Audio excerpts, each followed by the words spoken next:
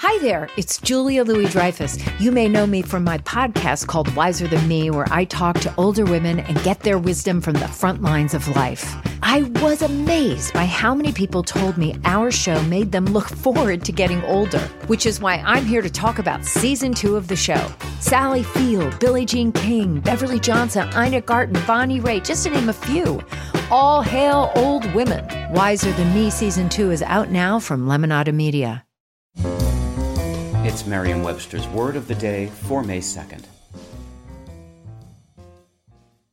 Today's word is prodigious, spelled Prodigious.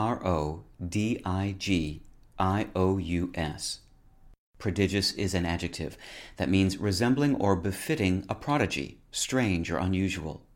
It can also mean causing amazement or wonder, or extraordinary in bulk, quantity, or degree. It's a synonym of the word enormous. Here's the word used in a sentence from the Washington Post by Harrison Smith. Along with John Ashbery, his elder by 2 months, Mr. Merwin was one of the defining American poets of his generation, a prodigious and prolific talent who wrote 24 books of poetry, as well as story collections, memoirs, plays, and acclaimed translations. Prodigious, monstrous, tremendous, and stupendous all mean extremely impressive. Prodigious suggests marvelousness exceeding belief, usually in something that is felt as going far beyond a previous maximum of goodness, greatness, intensity, or size, as in acrobats performing prodigious aerial feats.